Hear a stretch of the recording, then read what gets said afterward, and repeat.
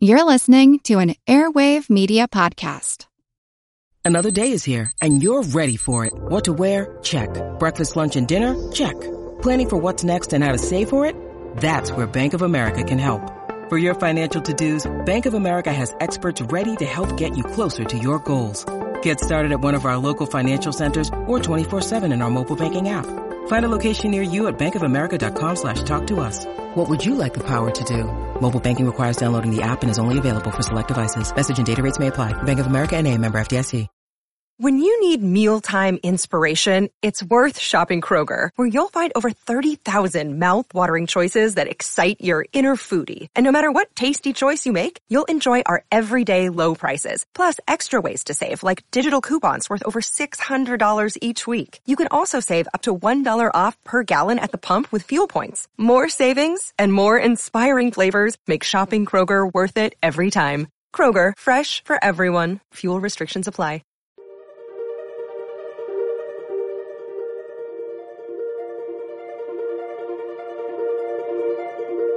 Over 7 million different animals inhabit our planet. My specific talk was all about white rhinos. In fact, put your seatbelt on. What can they teach us? What the San Diego Zoo announced a few weeks ago in 2019 is they created 2 northern white rhino embryos. Many species are in crisis and need your help. Join the movement at allcreaturespod.com. Welcome to the All Creatures Podcast. This is Chris. And I'm Angie. And we're back to one of Angie's favorites. We clarified that last week. It's one of 2. We have 2 favorites. Yes, definitely 2 favorites. Zebras and rhinos. Well, and horses too. Oh, maybe there's 3. I don't know, Chris. Well, I love equids and horns. That's all that matters. Yeah, yes, but definitely white rhinos are up there, and I've got to be up close and personal recently, and obviously study them in some of my dissertation work. So yes, and if you've never rubbed a rhino belly, you probably haven't lived. So I got to rub a rhino's shoulder. I did get to rub a shoulder, but yeah. Oh, yeah. In any part. So, or feed them. I, got to experience that again when I was in Africa, which never gets old. It just never gets old. It doesn't matter how often you do it. And I definitely long for maybe in my next life to be a rhino keeper again, because that would be. And I'll join you and John and Xander and everybody, and we'll just be all happy at a zoo together, because I would love to just take care of animals all day, every day. It would be amazing. Oh, absolutely. Yeah, but we have a higher calling, yes, this podcast. This podcast is our higher calling. Yeah, that's right. Yeah. And we're revisiting southern white rhinos, or white rhinos, because we're going to cover a little bit on the northern, the 2 that are left. Because early on, Angie and I thought we could handle a bunch of species at once, but we realized that was a bad strategy for trying to keep it at an hour. Well, it's just science. That's what we do. We try things, they fail. Yeah. And then we try again. We learn from it and go about it a different way. So we wanted to revisit this, and we'll definitely revisit some of the other rhino species at some point too. Like, we definitely will. Yeah. Well, Chris, we can't forget last year's interview that I did with Dr. Barney Long from Global Wildlife Conservation, and about the work that him and his team and several others are doing to save the critically endangered Sumatran rhino. So that interview was just incredible, and we'll have to remind people to check that one out, because it was a little over a year ago, but they're still in crisis and they still need our help. And I know we're talking about white rhinos today. yes, we are, but yeah. The Sumatran and Javan, boy, they're in big trouble. And they are. But today we'll have some good news to share about the white rhino, and then also and what we need to keep working on as well, because being in Africa, being on the ground, talking with people, talking about research, seeing them, it was actually very disheartening, several aspects of it. And we need to try harder. So we'll stick with us and we'll share all that, and hopefully get you more excited about white rhinos if you weren't already before. Yeah, and that was episode 55 with Barney Long. I cannot wait to meet him one day. I will meet him. Him and Robin such a Moore. conservation hero. Definitely. Those two are definitely. He's up there with Leonardo for me, man. He's up there. Yeah, they are amazing. They're amazing in the work they're doing. And I want to brag on Angie a little bit because Angie's going to talk about today why she was in Africa, right? You were at an animal health conference presenting some rhino work? Yes, talking all about wildlife, and I got to talk. My specific talk was all about white rhinos. In fact, put your seatbelt on. The title of my talk was Preliminary Analysis of Serum Phytoestrogens in White Rhinoceroses Using Liquid Chromatography Multiple Reaction Monitoring Mass Spectrometry. You are a scientist. And I'm going to brag on you for a second. It was a lot of chemistry. It's a lot more chemistry than I signed up for the record, folks. But I mostly enjoyed it. And pregnant, right? While you were doing some of that work. Yes. One of my favorite pictures is me heavily pregnant, like a moo cow pregnant. And I couldn't fit the white lab coat. All buttons. And so there's like one button open, and I'm at the University of Florida at our biotechnology center with my good friend and confidant and collaborator, Dr. Cecilia Silva Sanchez. And she's cracking up because I'm holding my, these two coolers with the samples in it, and I'm just bursting from the scenes. And she's like, please don't let your water break here. But I mean, you approached me years ago, and I just want to say you had an insane work ethic. You developed this assay that hopefully will contribute to helping preserve white rhinos. That was your goal. Oh, and potentially others. Yes, I made a lot of connections when I was in Africa, which was the whole goal. So yeah. And you started off with this project. White rhinos was the goal. And we used horses as a model because you're going to find out, if you don't already know, they're a close relative to rhinos. And your PhD work was phenomenal.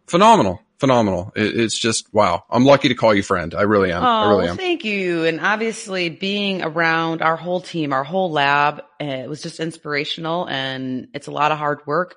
But I think the thing that you taught me and several others is that when you are passionate about something and you have a scientific question and you want to answer it, that you stay interested and you stay curious. And even when it gets tough, you keep going and you keep going and you keep going. And at the end of the 4 or 5 years, in my part, 5.5 time frame. Well, you had a baby in there. I mean, come on. You had a baby in there. A couple. Yeah. But you're going to have probably more questions and answers.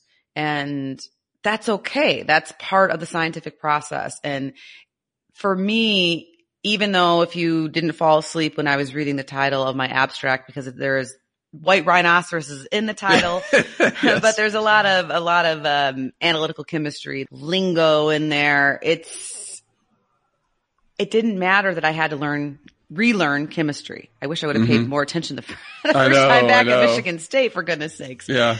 But I did whatever it took. And I, of course, in science in this day and age, it's the people you collaborate with. No one can be the one expert on everything. You make a team. In fact, big granting agencies won't give you money unless you have a very diverse portfolio of team of experts all working together, a very interdisciplinary approach. And so I depended heavily on Cecilia to reteach me chemistry and what I needed to know about mass spectrometry, which is an analytical chemistry technique to measure molecules. And she was amazing at it. I'll never forget us being at a restaurant/bar here in Gainesville, and me having the piece of paper and saying, I'm going to buy you dinner and a beer, and you're going to teach me chemistry for dummies, basically. Let's go.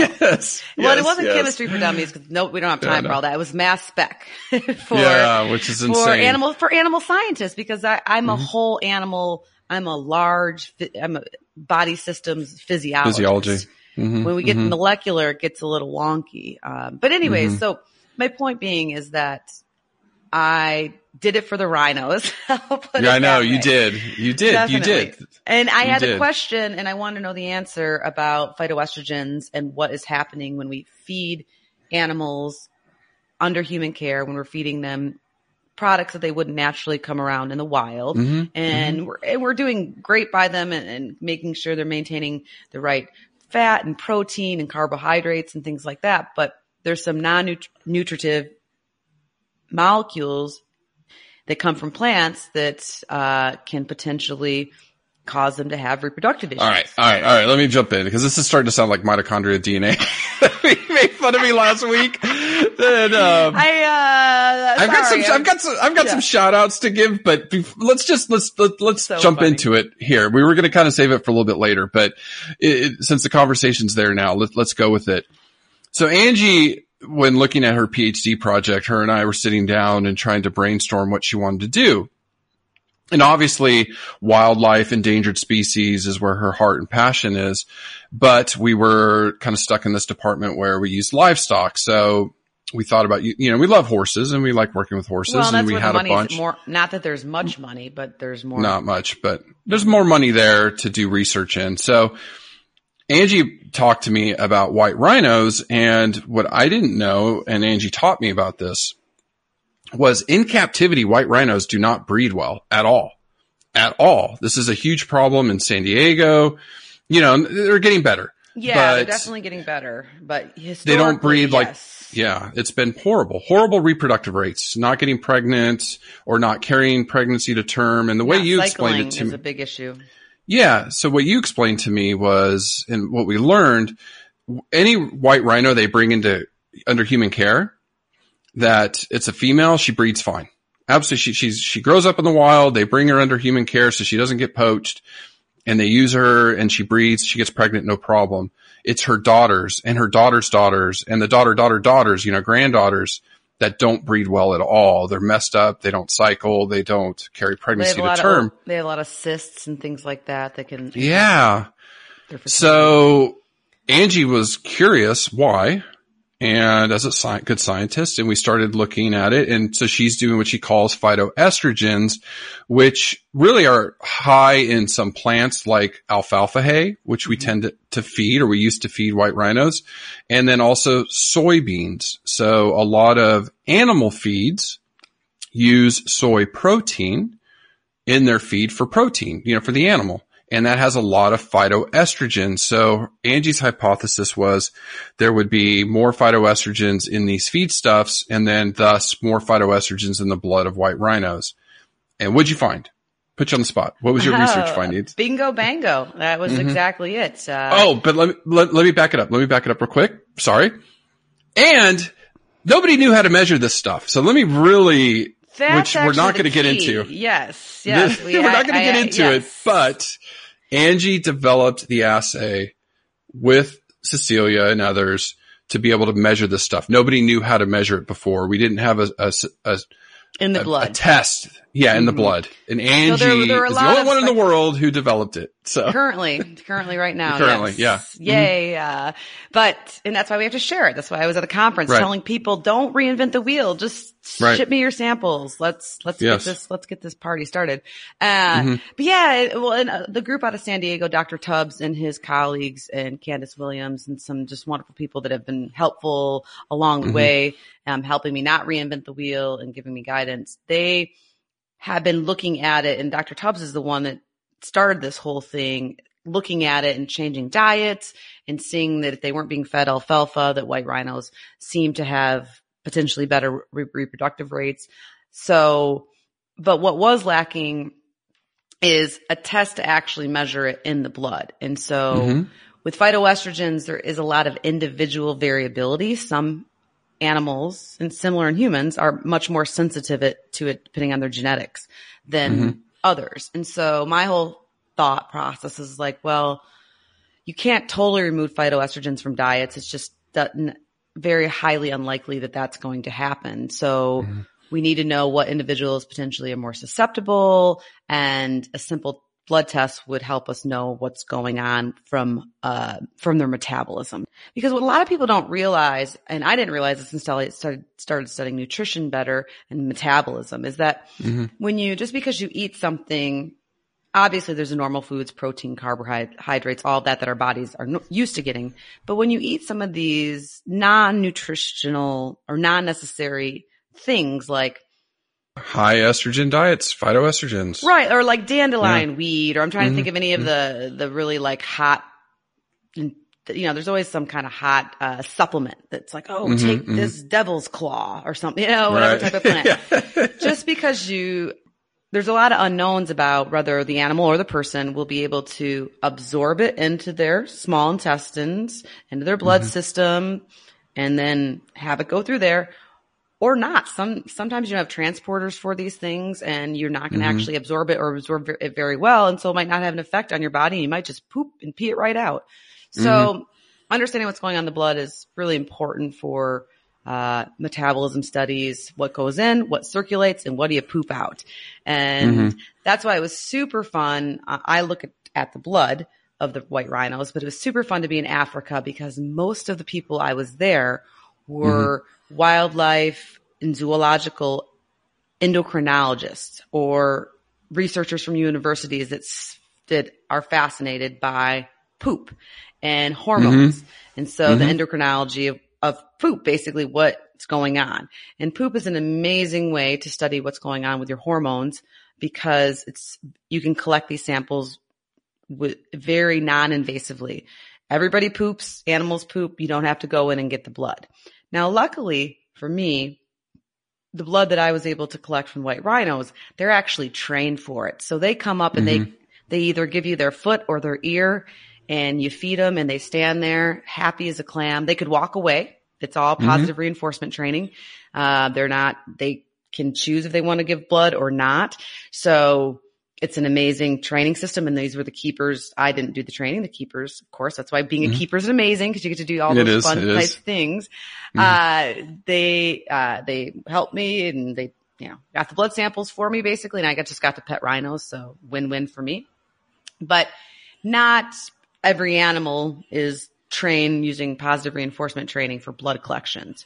And so that's where the poop comes in handy to kind of tell the story of the health and the story of the animal. Are they pregnant or are they stressed out? Right. Cortisol is a stress hormone. And so if they're male, how high is their testosterone?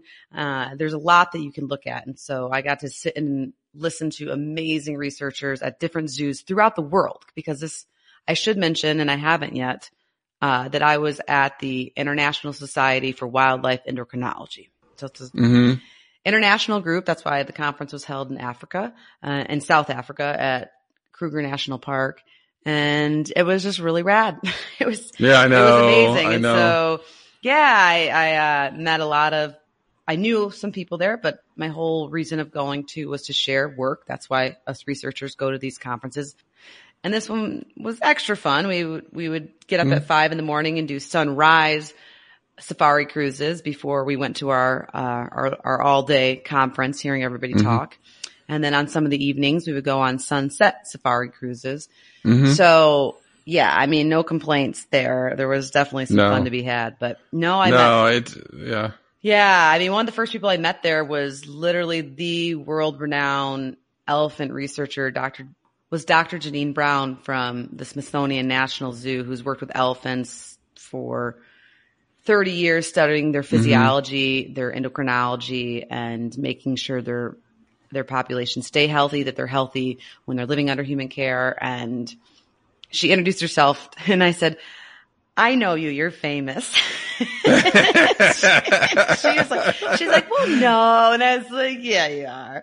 But it was great. Yeah. We exchanged information and hopefully I'll be able to collaborate with her and things like that. So yeah. Hopefully she's listening to the podcast now. You got to recruit her. I know. Push her podcast. I'll have her give a talk. Cause she's we got to interview her. We got to interview her. But and then the whole thing was, I don't know if we said it with phytoestrogens, but your hypothesis is these high estrogen diets blunt or mess up these female rhinos, why they're either gestating in mama's belly or when they're young developing. We don't know yet.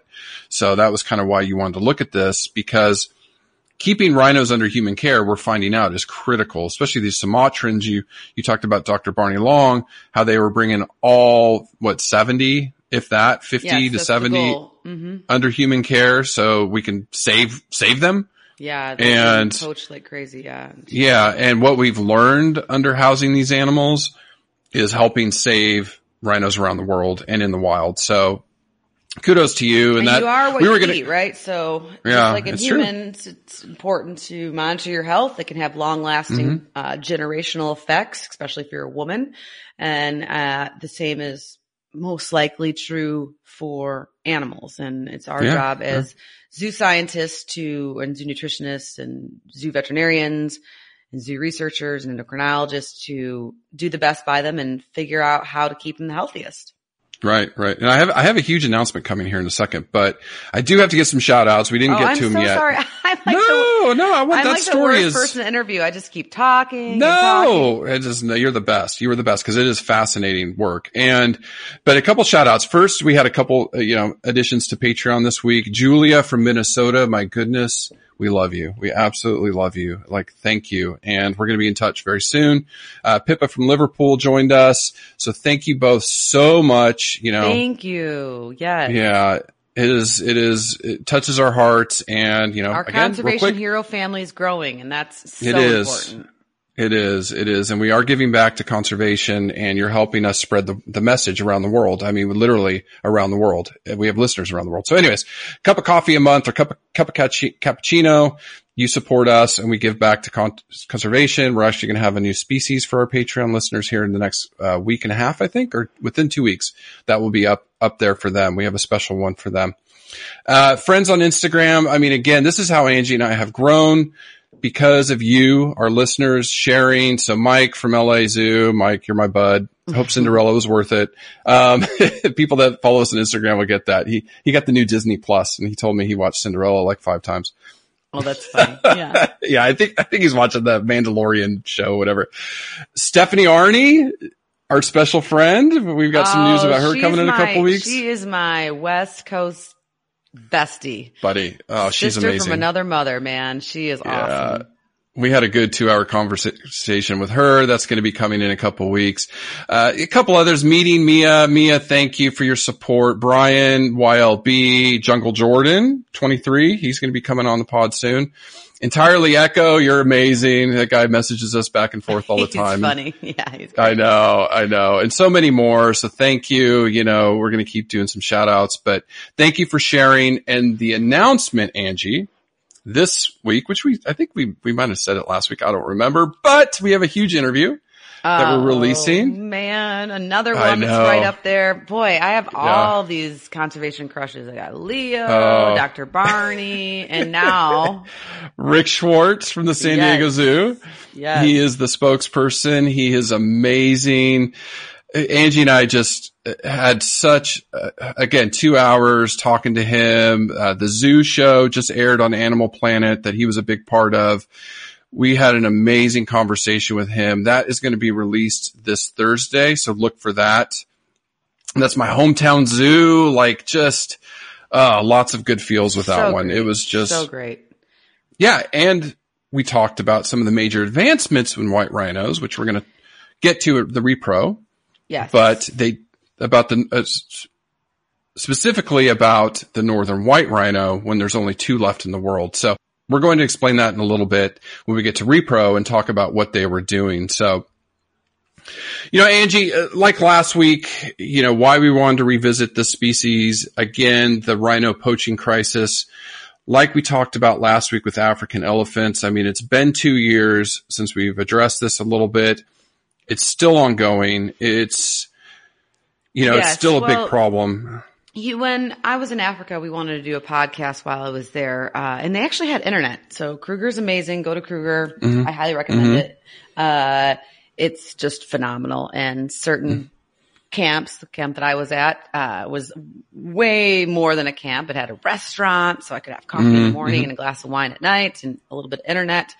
It didn't really work for an actual live chat while I was there, but I kept messaging Chris when I was there about what I was experiencing firsthand. Because I've been blessed enough to have been to Africa before, and this was my 3rd time. It's been a while, and it's been about 10 years, and I had been to other countries such as Zambia and Tanzania. I'd been to South Africa, but I had not been to Kruger. So this is my first experience at Kruger, and I actually got to see a white rhino mom and her calf in the wild. Awesome. And yes, I need to yes. send you that picture. It's not good because it was at nighttime. So it's a little disheartening because people with all their fancy cameras in this day and age, make these beautiful, amazing National Geographic shots, and mine's all blurry and fuzzy. And I'm like, there's the first rhino I've seen in the wild. After my third time to Africa, I finally got to see. Yes. I got to see it, and it was at nighttime, and it was amazing. And we watched, like I said, it was a mom and a calf, and we watched them for probably about 5 or 10 minutes. They were drinking water. They were at this watering hole, and there was actually a lion nearby, but he had a full belly, so he could care less. And the mom was very smart. She put herself in between, like as she walked, they're probably 50 to 100 yards away from each other. But as she kind of walked in his vicinity, she put herself in between. And no lion's going to mess with mama white rhino. That's for sure. Yeah. But just being in the park and learning about the park, I also, because we were, I was with a special group, so we got to do some VIP things that wouldn't normally happen, I don't think, unless you're special. So that was one of my motivations. I was like, I'll write an abstract and present in front of a whole bunch of people and be nervous to go to Africa and do all these other fun things. Absolutely. But we got to go visit a rhino orphanage, or rhino boma, which is basically a place where rhinos that have been injured in the wild, primarily from poaching, are taken in and cared for by brilliant rangers in Kruger National Park, and they're housed under human care. And a boma is maybe, I don't know if it's a South African word or terminology for basically like a big enclosed fenced area, but it's very thick because it has to be rhino proof. And when they come to the rhino boma, they're either injured and they need to be nursed back to health, or they're calves whose mom has been poached, because calves stay with their moms for a long time. And when the poachers kill the mom, take the horn, they usually leave the baby behind because the horn's not big, which I guess is somewhat thoughtful, but the calf usually is not going to survive on its own. And so that's where the rangers will get a call to come pick up a calf. And when we went to the boma, we got to see a lot of that and hear a lot of individual rhino stories. And there were mostly white rhinos there. There was 1 or 2 black rhinos, and they were mostly adults. And a couple of them had come in as young calves, but they're unable to they're 1 or 2 now. But they're unable to release them due to being concerned about putting them back out in the park, not being safe for them. And the adults that come in had gunshot wounds that they were healing from. And when we were there, they had just brought in a female that had been shot. And I guess now the poachers are starting to use silencers on their guns. And the problem with silencers, I guess, from a aim point of view, is they make it less accurate. Right.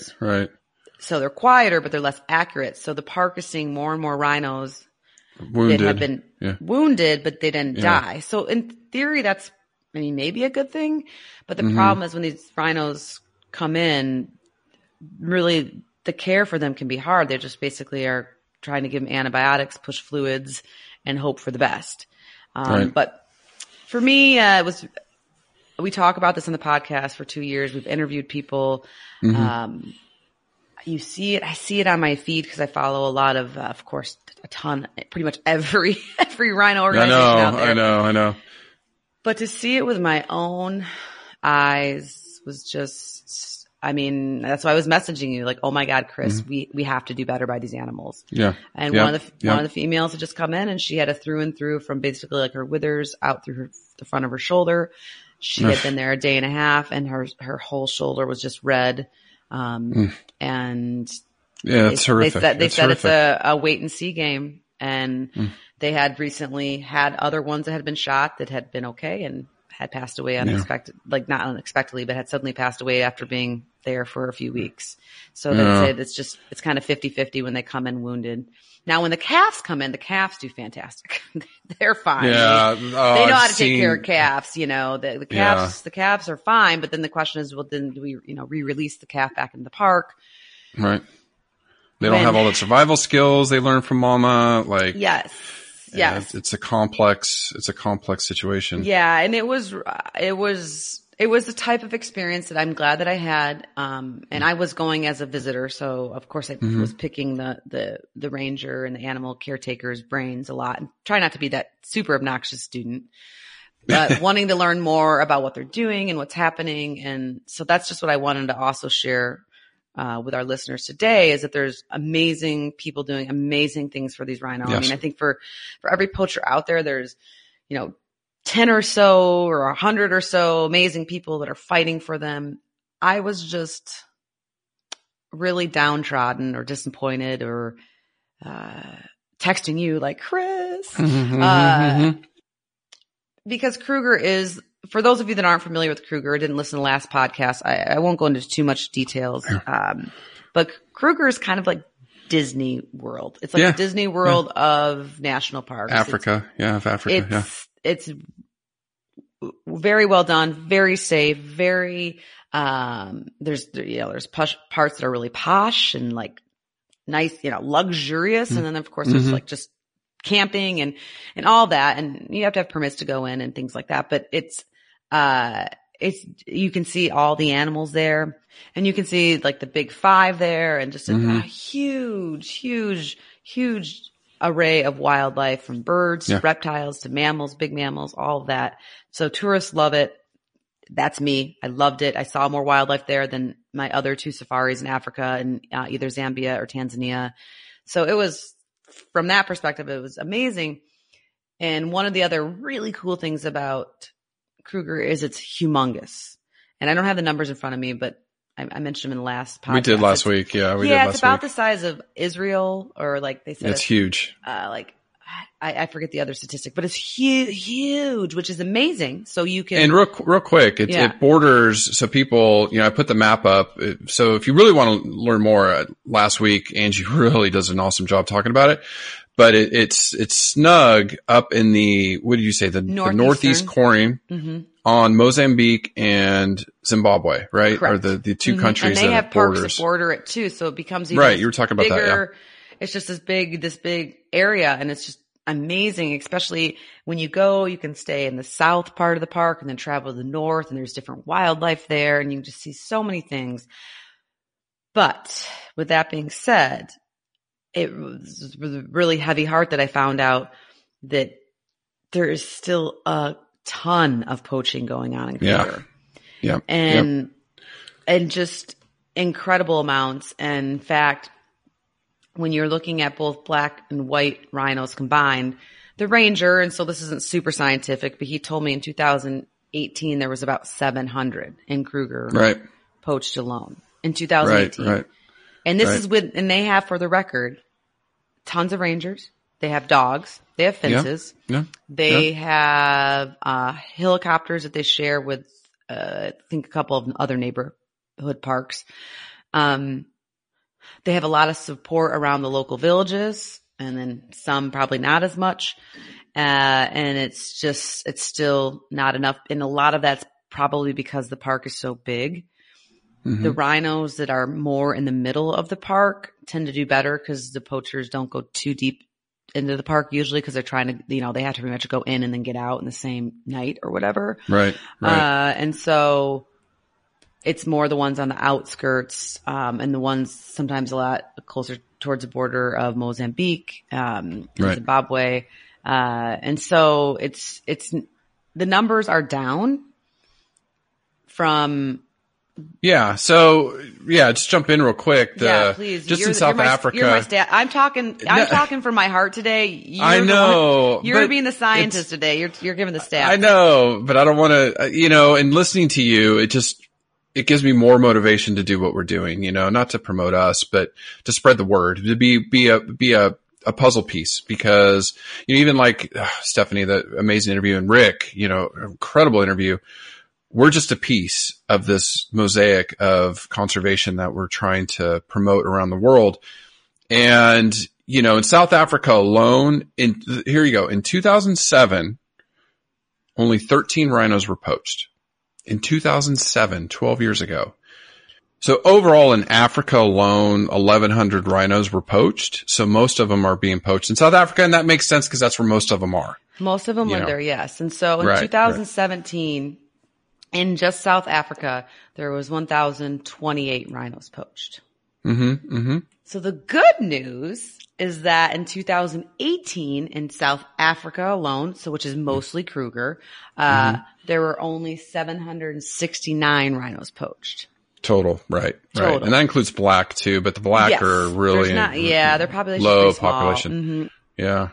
And so what we know about 2019, which is we're at the end of the year when we're recording this episode, is that as of August, so 6 months into 2019, the Department of Environmental Affairs announced that 318 rhinos have been poached in the first 6 months of the year. Okay. So it's down. It's down. Theoretically, as of now, yes, it's hopefully going to be down even from last year, from 2018. And so that is good news. And it wasn't until I got home and I started dorking out on these numbers and talking with you, and that there's definitely a lot of hope here and some conservation optimism. There's a lot of things that are going right. It was just, I hadn't really done my research before I left about the specific numbers of 2017 and 18 since we did the last pod. Right. So when they told me that 700 had been poached in 2018 in Kruger alone, I know. I didn't start crying because I was with a group of people. Yeah, I know, but you wanted to. I couldn't. I'm like, my God, if Kruger can't do it, who can? No. Well, and that was but that was my original thinking. But then I stood back and I realized a lot of it, like I said, is the size. And I asked the ranger, and interesting because everybody was asking questions, and I asked the ranger and I said, if a philanthropist or some, whatever, Bill Gates or something gave you $1 billion to fight rhino poaching or poaching in general in the park, where should the money go? And it was interesting because you could just kind of see like nobody's ever, they don't have a ton of funds there, right? No. And so he basically said, he's like, there's no one magic fix. He's like, it's a lot. We need more rangers. We need more vehicles. We need more dogs. We need more helicopters. He said the park only has like 2 that they share with other parks, which makes, helicopters are expensive, right? Yes. And so he said that what would happen is they would get a call from a ranger, one of their rangers, that a rhino had been wounded and that it needed to be transported to the Boma, to be cared for so it could hopefully live. And he said sometimes they can't get the helicopter for a day or 2. So that rhino is like 2 extra days away from treatment, right? Like if you get the treatment in quicker, the more likely they are to survive. And so he said, that would be good. He said, of course, also more education around the villages to help encourage people to not be, to want to support, rhinos and not have them be poached. And then of course money, like showing the villages around there, you get more money from either tourism or from maybe this Bill Gates type philanthropist if you don't help poachers than if you do. Like the little bit of money that you're going to get from that poacher this one time is not going to, I don't know how much money it is and it's not a little bit of money. It might be a little bit of money to a Westerner, but to a lot of the local people that border the park, it is a fair amount of money. And truth be told, we've talked about this before in some other podcasts, but truth be told, if you were a person that didn't know when your next meal was coming from, you would probably do I would probably do the same. I don't know. It's for people that look from an outside in, it's easy to say, like, why would you help a poacher out? And cover for them. They get money, they get help, it could be Yeah, it's money. When it's not about the money, it's about the money. It's about the money. It always is. If they're not getting money from their own ways and means of life, or any government assistance or things like that, then yes, they're going to turn desperate people do desperate things. And so that would be another way, is kind of like line those communities with a stable income and ideally an income from the park, which I met a lot of people, amazing people, from the store clerk to the waitress to the rangers I had on my safari tours were so incredible. Yeah. Yeah. And well, I think you said something very, more people working in the park, I think would be good. Yeah. And you said something very important. And real quick, I want to say Roxanne from the LA Zoo, she does, Global Conservation Force. We're going to track them down and have them on. I know Madison, I mentioned her last week. She was just in South Africa training with the dogs. Roxanne from the LA Zoo. We need to learn more about that program. Absolutely. Yes. And, Mike's, down at San Diego Zoo, or he was at the San Diego Zoo. I'm going to track him down. A bunch of keepers from there and around the country are working with South Africa, training these dogs. I know Roxanne specifically is doing fundraising for their horse patrols and getting saddles and equipment to them in South Africa for that.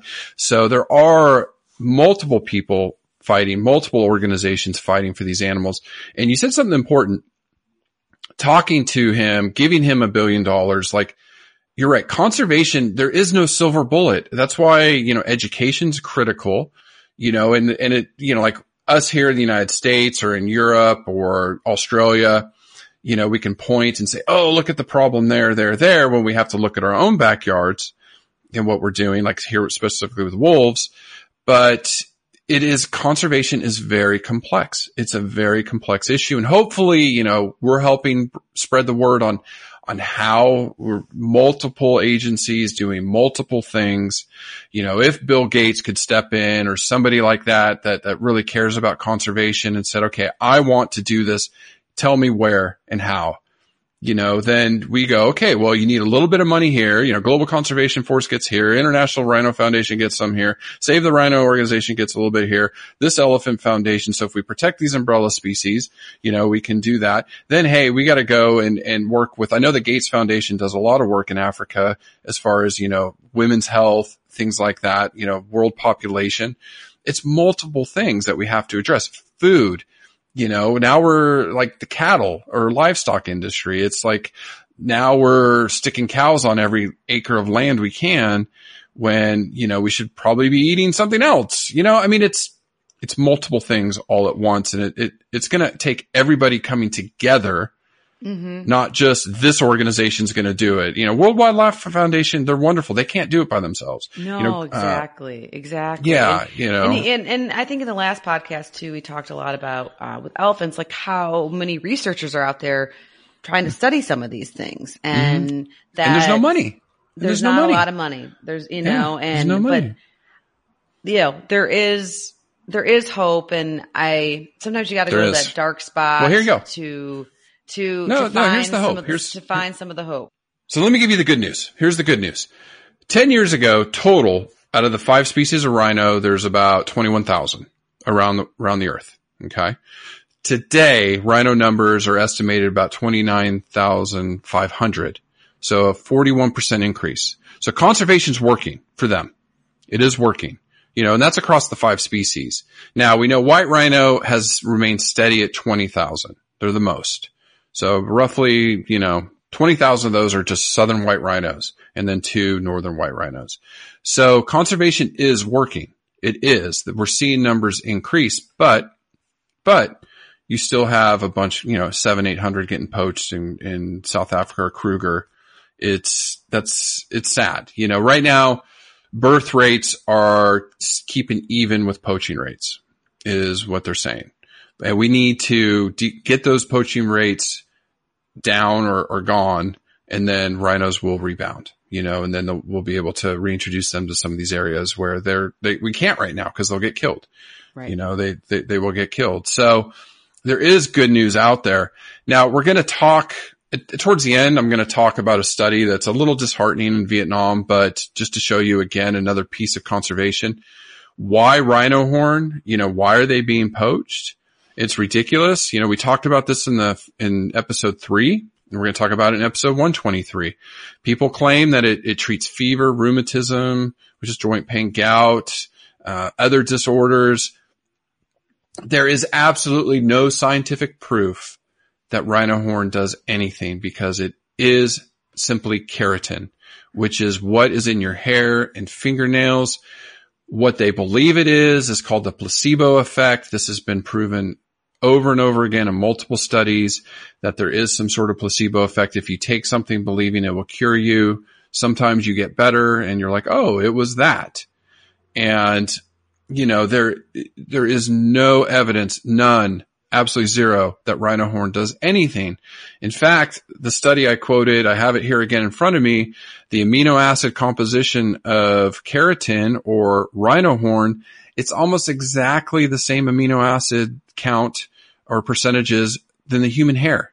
Mm-hmm. So it is no different. And some of the stuff they've been trying to do in Southeast Asia to educate people isn't working. So, again, multiple things at once. Education's one, the consumer and on the ground where we're protecting these rhinos.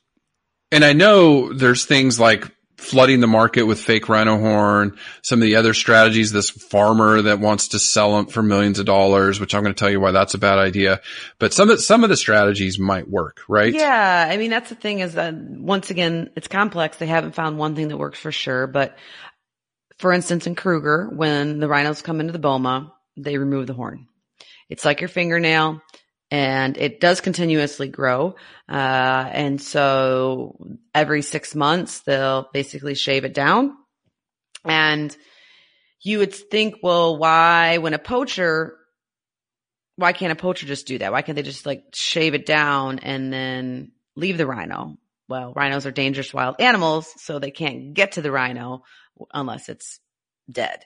So, which is even more sad, is that they are removing something from an animal without that you can take it off without killing them. And, but obviously the poachers don't do that. And so at Kruger and a lot of other parks where they're at, they just remove it to try to de-incentivize, poachers from messing with them. And now, just to make sure that I'm coming across clear, is the rhinos that live in the park are not dehorned. But I just want to be clear that the rhinos living inside the park, free and wild, they have their horns because they need their horns it's part of their mating rituals, and so they have their horns. It's when they come into, if they need to come into the boma and they stay in the bomas, that's where they will remove it. And other strategies have been to potentially infuse horns while it's on the animal with a mixture of either dye or some kind of poison or something, which is safe to the rhinos, but either toxic or would expose the human that messed with it.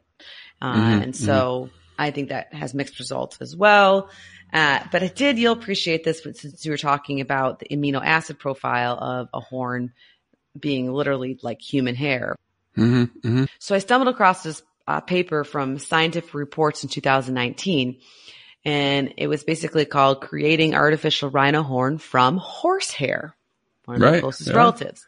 And the reason why they're needing to get better about creating artificial horn, if they're going to go that route and either flood the market or something like that, is people are getting smarter and starting to look at it like under microscopes and stuff and being like, oh no, this is not rhino horn.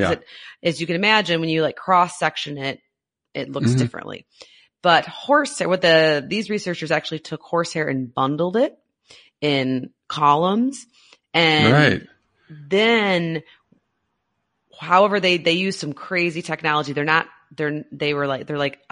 Not saying how they did it. Yeah. Okay. Yeah. Well, they're not a conservation. They're like mechanical engineered, mechanical engineers, something crazy, like mind blowing to me.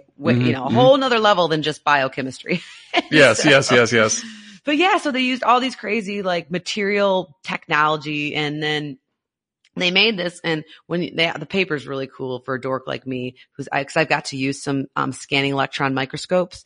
And so when you look at it under a scanning electron microscope, you cannot tell the difference barely between the rhino horn and the horsehair bundles. Wow. The way that they've synthesized it or whatever. Right. So anyways, I mean, really smart people that aren't necessarily rhino conservationists or zoologists are joining in on the fight as well. So Right. it's things like that give us hope and make me excited about other strategies to potentially reduce poaching. Right. And I mean, rhinos are critical to the environment. If you look at their historical range, the northern whites were, Sudan, that part of the continent. And then obviously the southern whites were from Angola, Botswana, Mozambique down. But today, I mean, they're isolated in very few parks.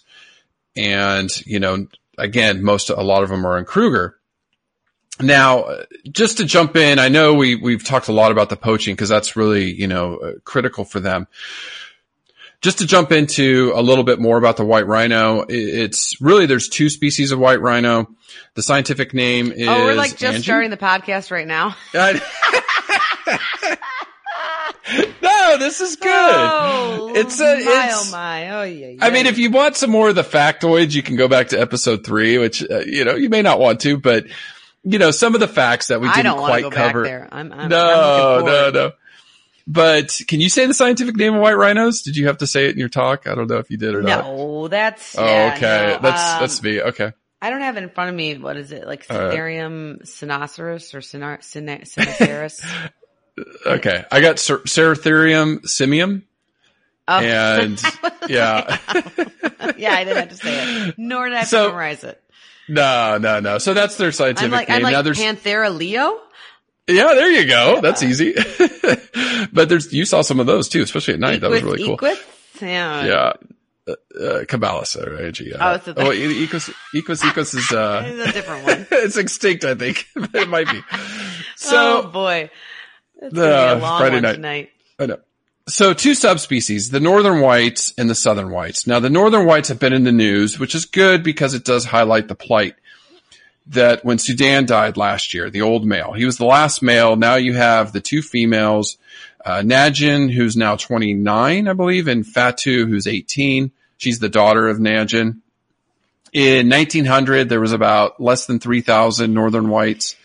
1975, 500, 2003, 30, and now they're extinct in the wild with two held in that special place in Kenya that Rick talks a little bit about, and he gets to talk about, to go there. And be with them. And so we're going to talk a little bit once again, repro, we're going to get there, talk about some of the things that scientists have done. Now, quickly, rhino evolution in 2 minutes or less, because we ate up a lot of time talking about the poaching thing, which is more important. I think you need to go for like a minute. Okay, so rhinos can be traced back over some 50 million years. The first rhino was really like an early relative to the horse 55 million years ago, so the early Eocene. Mm-hmm. The horses and tapirs are the rhino's closest relatives. They, just today, the 5 species have all evolved from different ancient lineages, and then they evolved here in North America. I know we said that. They evolved in North America, went into Asia, went as far, I think Panama is the farthest south they have found rhino remains. So today's 5 other species of rhino, the Sumatran evolved about 15 million years ago, the blacks in Africa 4 to 10 million years ago, the whites 2 to 5 million years ago, the greater one-horned 2 to 4 million years ago, and the Javan 2 to 4 million years ago. So been around a long, long time. Now we did talk about the largest rhino, which had the most craziest horn I've ever seen in my life. It looks like a dunce cap. Yeah, that's is the amazing. giant rhino, the giant rhino of Siberia. So fat. It's so the base of it is so fat. Huge. It's huge, and it stood almost 11 feet tall at the shoulder. I mean, and then 29,000 years ago when it went extinct, it's just huge thing. The really quickly life cycle of a southern white rhino in Africa, they can live up to 40 years in the wild. Now, Angie and I have been up close and personal with these. Angie's actually been very personal with these things we'll talk about in a minute. But the females stand about 5 feet tall at the shoulder, 1.7 meters, weigh, 4,000 pounds, 1,700 kilograms. Big. They're big. You stand next to them, they're impressive. They're impressive. Very impressive. Mm-hmm. Now the males, 6 feet at the shoulder, 1.8 meters, and weigh 5,000 pounds, 2,300 kilograms. So not a huge difference in sexual dimorphism, but a little bit bigger. They're a little bit bigger, right? Now, getting to nutrition, I know these are just like horses, hindgut fermenters. The white rhinos are grazers. Okay, so they primarily eat grass. Yes, and do you know why they're called white rhinos? Because their poop's white? No. Because they look a little bit white in the sun? No. Oh, no, you don't know this one. No. Okay. So if we go back to their name, and in Afrikaans, wide is white, which means wide, right? Mm-hmm. Did I screw that up? I screwed that up pretty bad. So white name comes from Afrikaans, wide, which to us sounds like wide. No, right. I screwed that up. Okay. I screwed it up. So Europeans heard it as white, so they called them white rhinos. That's all I know. It sounded like wide. You're going way too deep, and I'm just like, it was wide, but we heard white. White, so that's why. Right. The whites are not necessarily more white than the black rhinos. They're both gray. All right. They're both gray. Right. The biggest difference is in their some size, of course, and behavior and how they eat, as far in their lips. And so the white rhinos have a flat, square upper lip or bottom lip for grazing, similar to a horse. And the black rhinos, their upper lip goes into a triangle and almost acts like a prehensile appendage, if you will. It's not not super long, but long enough because they're browsers and they browse on the leaves and twigs and things up high in the foliage and the trees. So totally different eating styles, but the black and the white has nothing to do with their color or really even their lips, I guess, besides that the white has a white. And it's true. So you're talking about the name come from just because the one was white, the other one was black? Yeah, I think so. Okay. That's probably what it is. European, how it goes. But it's important to remember, even though I brushed over it, the blacks evolved from a different ancient lineage. Of course. So they can't crossbreed. You can't crossbreed a black and white rhino. You can, getting into repro, breed a northern white and a white. But they thought that would create a hybrid. So getting into reproduction, Angie, some of the facts that you have, and then we can jump into some of the things that the San Diego Zoo just released. It was like within the last 2 months. It was within the last 8 weeks, I think, is when they announced the story that they actually did create 2 northern white rhino embryos. And we'll talk about what that means. Yes, Chris. Some of my favorite things to talk about are rhino and repro, and not only just from a physiologist point of view, because reproductive health of hoofstock animals is fascinating to me, but also because I have been able to intimately study, and when I say intimately, I mean intimately. Yeah. Your arm was up their, not their rear end. Not the who. Sorry, the rear end. The rear end. Yes. Yep. One of my proudest moments was that picture of your arm up a rhino's rear end. Yes. Thank you. Mentor. That's why we're friends. Yes, I was called in to assist with some white rhino ultrasonography. And for those of you that aren't familiar with livestock, such as horses in particular, was my my graduate study work. I got to practice to become really good from not only Chris, but then also Dale Kelly, one of my other mentors, and Anna Mesa spent hours with me learning and us helping each other of ultrasounding horses, which is perfect because I knew deep down inside that later on in my life, I would need to have that skill set to ultrasound white rhinos.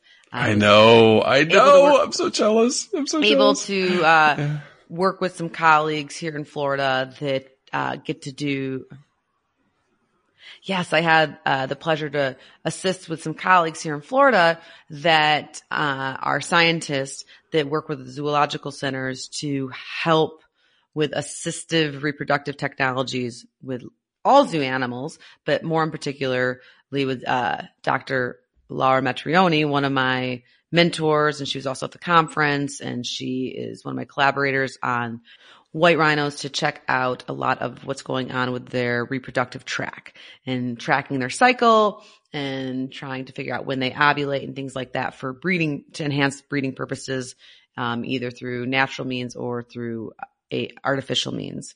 And so it's way different, Chris, than a horse. It's big. I bet. Their rectal tract is way bigger. You have to use an extended probe. I was shoulder deep and, but we found an ovary and, the ovary looked like it was active and healthy. So that's what we want to see.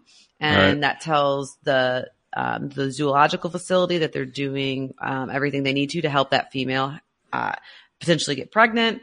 And it's just a really cool experience to be able to do that and use skills that I've obviously learned at UF towards wildlife and to be up close and, helping white rhinos. Personal. And I know people are probably going, ew.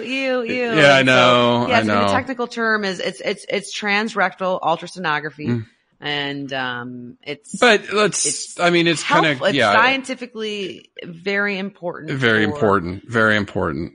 Understand the reproductive tract. And so in human medicine, it's different. Of course, they'll do vaginal, ultrasounds when they are doing different procedures, but it's amazing for the way that livestock are designed, that their rectum sits on top of their reproductive tract. Right. So it's actually, and it's way safer because the rectal tract is filled with lots of bacteria because, well, you poop, right? And so, whereas the vaginal canal, you don't want to introduce. You don't want to mess with it. Yeah. Whenever you go in there, it has to be very sterile. And so the rectal tract is a great way to be able to understand what's happening next door in the ovaries and in the uterus of livestock species or animals built like livestock. So hopefully that made it less gross for people that aren't.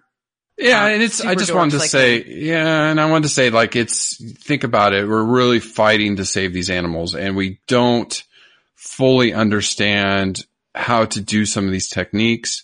And the animals don't care. They're like eating. No. They're not even, they can leave. They don't care. Yeah.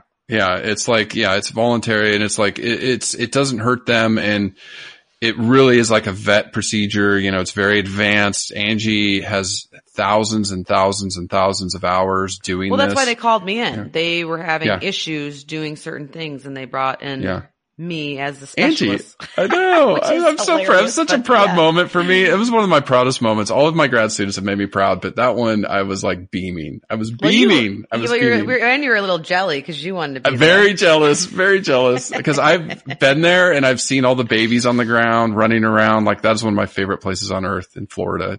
I love that place. And they do such a great job, understanding and researching white rhinoceros. It's amazing. Yeah. It's amazing. Okay, but enough about ultrasound, more about just general reproduction. What we do know about white rhinos in the wild is they would breed throughout the year.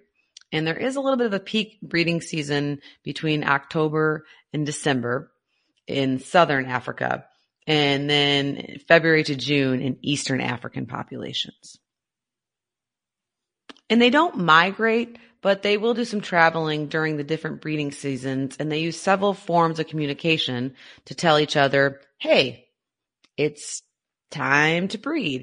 But before I dive into all the fun facts about their reproductive natural history, I just want to share a quick little story about when I was in Africa recently, here in South Africa in Kruger National Park.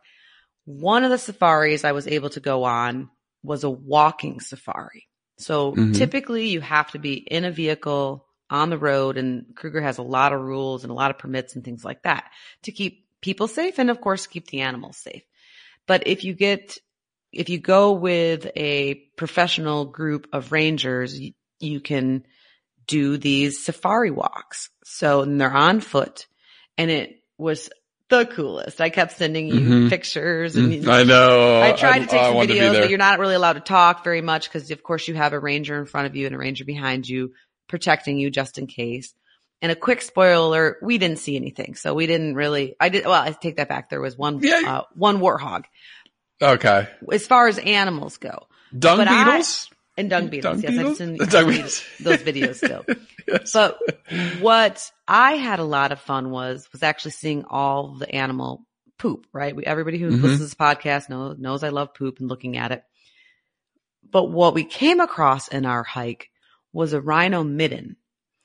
And these middens, so it's midden, it's basically a fancy name given to a pile of poop, but a huge pile it's a communal toilet. It's an outhouse for rhinos. Yes, it's an outhouse for rhinos. And we came across a large, it was probably 3 or 4 meters in diameter across. Oh my gosh, that's insane. Yeah, of a white rhino midden. And we spent a lot of time, and they can get a lot bigger than that. But we spent a lot of time there looking at their poop.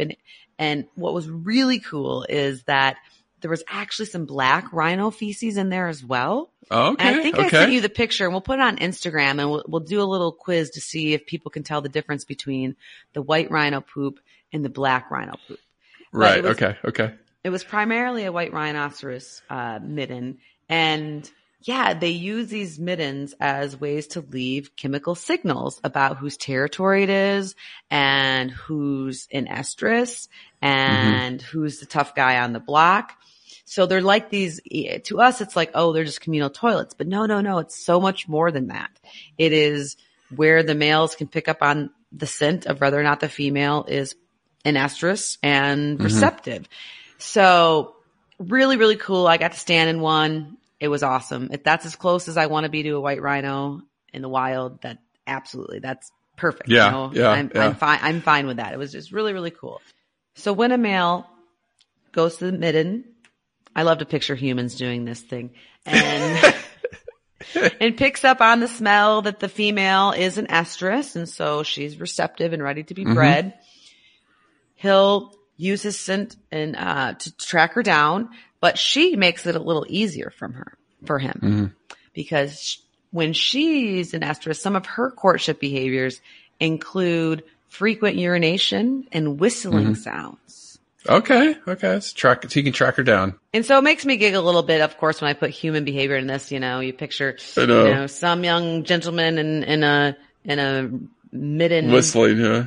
And no, he's not whistling. He's standing there. But she's whistling, yeah. Yeah, she's across the bar whistling and urinating too, of course. But as he comes out of the restroom, oh hey, there she is. Yeah, there she is. Yeah. Someone that's whistling. So she definitely, and I don't know the whistle, but I'll have to see if I can find it online. But yes, and so long story short, once that happens, they come together, and the male's also going to be high testosterone. This happens, of course, but they'll stay together for up to 2 to 5 days, hanging out with each other, breeding. And then basically after that, the female will leave the male's territory and be on her way. And so when she is bred, she's going to have a long gestation period. Yeah, it's long. It is long. And it's about 530 to 550 days. Yeah, it's a long time. Ouch.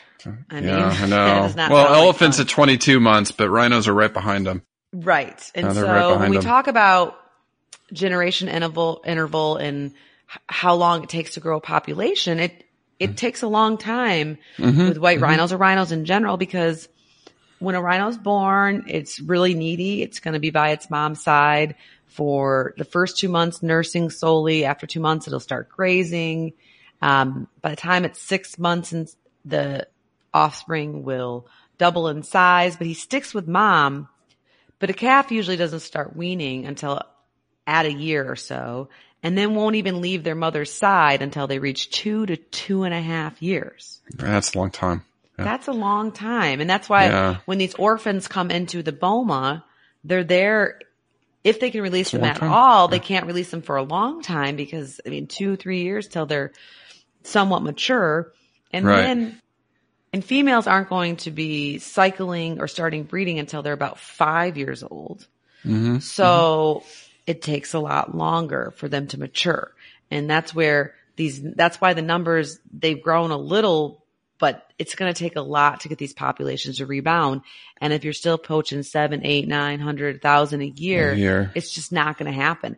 And then as you and I always talk about with these smaller populations of animals, all it takes is one disease, one fire, one major environmental catastrophe, a drought to sakes. almost wipe them out. Yeah. Yeah. To almost wipe them out. Yeah.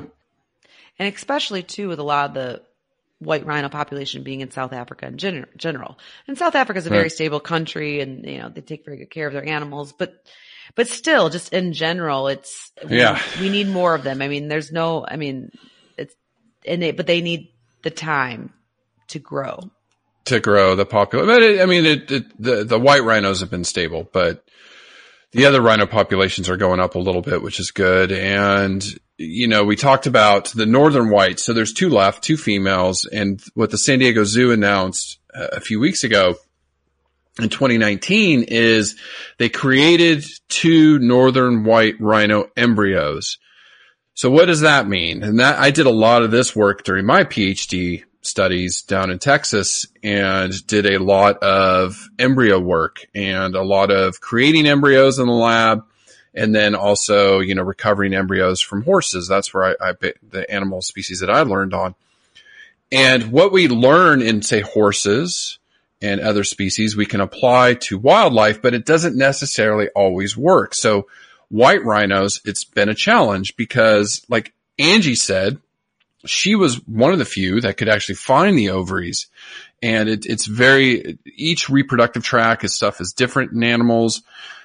And so what they did is they went to the 2 northern whites and recovered oocytes from them, which is a very, not invasive, but it's a very advanced technique to be able to aspirate follicles in a live animal. I mean, these female rhinos, their ovaries weren't taken out. They actually had to use a needle to go in there and try to aspirate these follicles to get an oocyte, which is the female egg. And so you don't get many of them. It's a very invasive technique. We did it in horses, and the veterinarians I was working with in Texas, often we wouldn't get them. It's so hard to get them.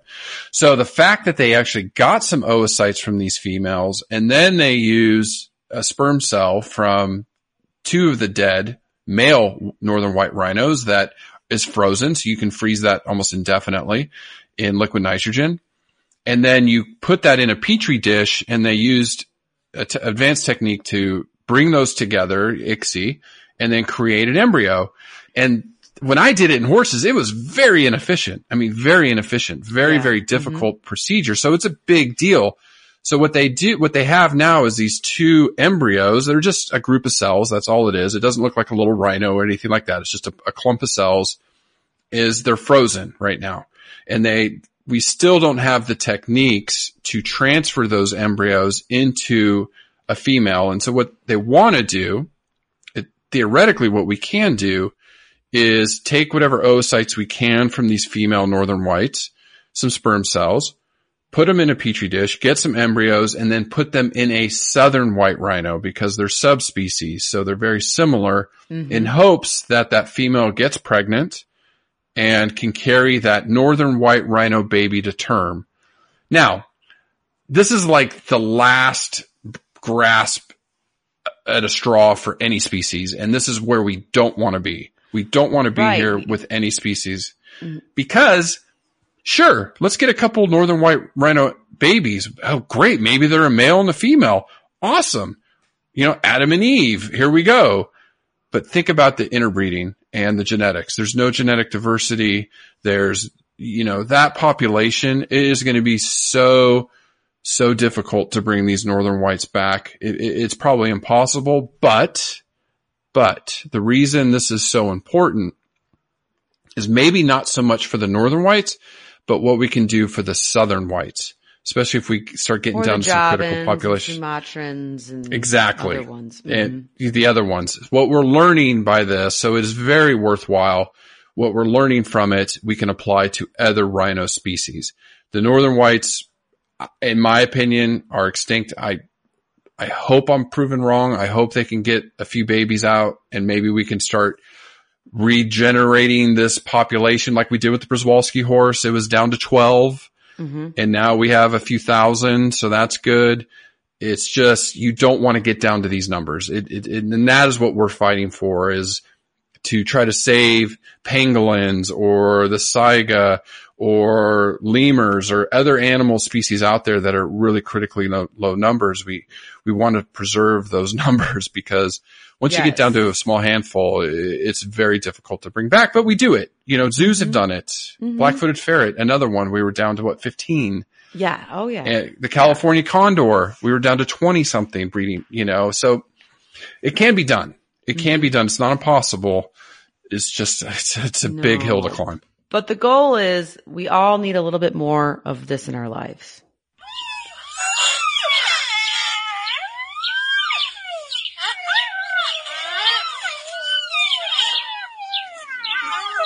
Those are 3 white rhino calves. Squeaking. If you're on Instagram, you've got to follow the rhino orphanages. They're just, and the elephant orphanages. So sweet. Rhinos have a lot of vocal communications. I can't cover all the adult ones. There's, besides whistling, we already talked about that. There's grunting and bellowing, and there's a lot of different noises. In fact, I wish my husband was awake right now. He makes a phenomenal rhino noise, and I'm just not good at it. But I had to share with you a little bit of rhino calves, because they're bless those people. So squeaky and cute. Those people that are taking care of them, I want to hug them. So looking at conservation, you know, like we said, northern white rhinos, you're down to the 2 females extinct in the wild. The southern whites around 20,000, hasn't changed in the 2 years since we've covered them. Near threatened. This is, you know, again, the issue is not only on the ground in Africa, but also where the consumer is. And the consumer is in Southeast Asia. One of the countries is Vietnam. I mean, that is a huge trafficker of a lot of these animals. And Vietnam is doing some things to limit that. You know, their illegal trade, they're trying to cut down on the illegal trade and use of rhino horn, but it's still not abating the demand. There's been a ton of campaigns. World Wildlife Fund, I saw one, they were showing like fingernails on a rhino, or a foot on a rhino, that saying rhino horn's nothing but toenails. That didn't really do much. And this is a study I covered in a conservation news segment. I don't know if it was one we did for Patreon only, but it was a study that they went and interviewed users of rhino horn in Vietnam. And this is a little disheartening, so bear with me. Again, just showing you the complexity of the issue. And we have to have multiple strategies. So, you know, it's like not only trying to either abate or confuse the market in Asia, but also fight and save for the rhinos in Africa. So in this study, they interviewed 30 self-confessed users of rhino horn, and actually one rhino horn trader. And they said, again, why they use rhino horn includes hangovers, fever, gout, stuff like that, terminal illnesses like stroke or cancer. And what really made me sad is some of the people said they bought it to give it to a terminally ill relative, just to show them that they did everything they could. Like, here, use this magic medicine. This will cure you, even though it does nothing. So, you know, the demand's there. That's what the demand's for. They have found that there is no stigma of using rhino horn in Vietnam, despite educational efforts. The consumers said they're not concerned about the plight of rhinos or the poaching. They thought it was an Africa problem, something far away that they didn't see or care about.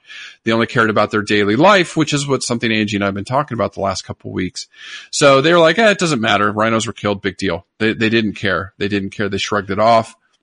Well, they clearly have not been listening to baby rhino squeaks and watching the videos and following some of these groups on Facebook or Instagram or any social media, and just learning more about them, because I think things would change through education, and not only about that it comes from an animal and a cute one, be it that, and an endangered one, but also I think as they learn more about the physiology, is it just take horsehair, like that's fine. Yeah. There's plenty of horses, domestic ones, or something else. I mean, we just need some other trend of like alfalfa sprouts or something. I know. My hope is in the younger generation. I think as we become more connected in the world through social media, that's why sharing like this podcast or this information is critical. The younger population that's hip to this stuff, yes, I think is impressionable. It's the older generation that is set in their ways, that doesn't follow those social boomers, media. Man. Yeah, I know. Mom and dad. And so they overall, they found that the education campaigns have done nothing. They have actually didn't win over these people that used it. They could care less. But like I said, I think it's going to have some impact on the young population. And they even said like people seek out wild rhino horn, not domestic rhino horn. So this guy that has all the rhino horns stored up in a garage somewhere in South Africa that's worth millions and millions of dollars, if they know that was a quote unquote farmed rhino horn, they won't buy it. They want wild because it's mystical. So it just shows you that the ignorance that we're fighting. But like I said, social media, we got to connect the world. We got to get the internet, phone. I mean, we've got to get the word out to these people in these countries that, the pangolin scales, rhino horn, all of these things do not Chris, work. I also, yes, we need to get the word out to people in other countries, but the U.S. is a huge consumer of rhino horn. You're right. Like we said, we're pointing the finger. I just was going to say that. We need to run a campaign in New York, in Miami, in D.C., in Houston, in L.A. San Francisco, L.A., yep. Washington, Seattle. We point the finger because that's where a lot of it goes, but it does come into the United States. You're absolutely right. You're absolutely 100% correct. And we always got to look at our own backyard. Can control. You can share this podcast or share our conservation organizations that we're going to talk about here in a minute, or just show them a cute YouTube video of a rhino and, hashtag like, I don't know what's good. It is the exact same amino acid content that your hair.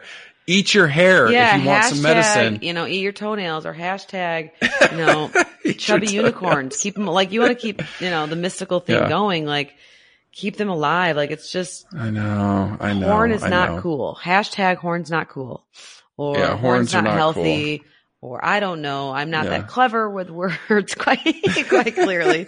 I'm starting to get all fired up here, Chris. We gotta wrap it up. All right. So we had a couple organizations we wanted to highlight, and, I was going to talk about the International Rhino Foundation. Amazing website, rhinos.org. Go check them out. Some wonderful information, the work that they're doing. They're working hard for all 5 species, but, and then, like I said, Global Conservation Force, I am going to track them down, and they're going into year 3. This is episode 123, but for year 3, I'm going to be really working with those folks. They're doing some amazing work. They're actually on the ground, flying back and forth to Africa and other parts of the world. So, kudos to them. But check out the International Rhino Foundation, rhinos.org. Yes, and I want to follow up with savetherhino.org. That's actually where I got a lot of my poaching statistics from, and we will put this link on the show notes so you can take a look at some of these bar graphs. And they also have a really nice write-up too about what's been happening and with the poaching crisis. But in general, savetherhino.org does so much for rhinos. A lot of different programs going on with many different disciplines, from protecting rhinos on the ground to reducing illegal trade of rhino horn to involving local communities, which we know is key, to bringing in experts that can help with the different niches that need resolve or need to be worked on, and then several different programs in different countries to help this crisis. And they also share on their website a lot of ways to get involved with, either through World Rhino Day, of course through donating, or joining their team and helping fundraise. You can throw events, you can get your business involved, you can be a volunteer. So it's not always about the money. With these guys, you can definitely just share their content or volunteer, get involved. I know Allison, our dear friend here of the podcast. It was so fun. I actually just recently presented her with her her with her All Creature Podcast t-shirt for being one of my top, for being one of the top participators in Plastic Free July for our All Creature Podcast team. She rocked it. She was a team captain. She killed it. She set the bar really high with reducing her plastic consumption that month and sharing strategies with us. So I got to give her a t-shirt, an All Creatures Podcast t-shirt recently, and tell her, of course, all about Africa and telling her, please take me back to Africa. And so she recently ran a marathon in London past April for her birthday. She's one of my heroes. She spent her birthday running a marathon in London, I think she raised up to $7,000 for rhinos through SaveTheRhino.org. And she ran the London Marathon in a rhino suit. She is one of my heroes. And I don't mean like a rhino hat. I mean like a full-on Disney suit. I think it weighed like 30 pounds, 30 to 40 pounds. She's so amazing. She couldn't see, which is kind of funny because rhinos don't have the best vision. So she's running through the streets of London. I followed her in real time on, of course, these amazing apps that you have. Yeah. And I'm like, oh, she's going past this, and oh, she's going past this landmark or this building. She's going across the bridge. And she's like, yeah, no, I couldn't see any of it. I had a rhino suit on, Angie. I could barely see the ground. About to die after 20 whatever miles. So she's amazing. But anyways, she's a big fan of SaveTheRhino.org. So, and she does her research and knows that they're a great group. Well, and go back to episode 21, Rhino Relocation. It's one of the first interviews of the podcast that, conservation crush, she blew me away. Yeah, I do too. Oh, she blew me away. She blew me away. So please check her out. All right, Angie, we are going to be back to our regularly scheduled program next week with the new species we haven't covered yet. Yeah. But I'm glad we revisited elephants last week and southern white rhinos. We're going to definitely, in the next year or two, go back to our third episode. No, it's different. It's different. Yeah, we're different. It's different. We're different. We talked a lot about what they're facing, which we couldn't. Worse now. My puns. We were so like scientists and do you know they do this, Angie? And this in their diet. Like we're just so mechanical scientists. Like now we're like, let's talk about the real issue, But I think it's a good complement to episode 3. So if you really want the nerdy details, Angie and I were really nerdy in episode 3 as far as what they eat, all the different rhino species, things like that. But we didn't even cover really what they eat in this podcast. Well, we said grazers. Grass. Yeah, they're grazers. They eat grass. Period. And we talked to phytoestrogens but thank you for listening. We're going to be back next week with the new species, kind of back to our normal rhythm. And share this episode. Follow us on Instagram, Facebook, All Creatures Podcast. Our Facebook hasn't really been growing as much as I would like. I know Instagram is growing. So please help us grow. Please subscribe, rate, and review.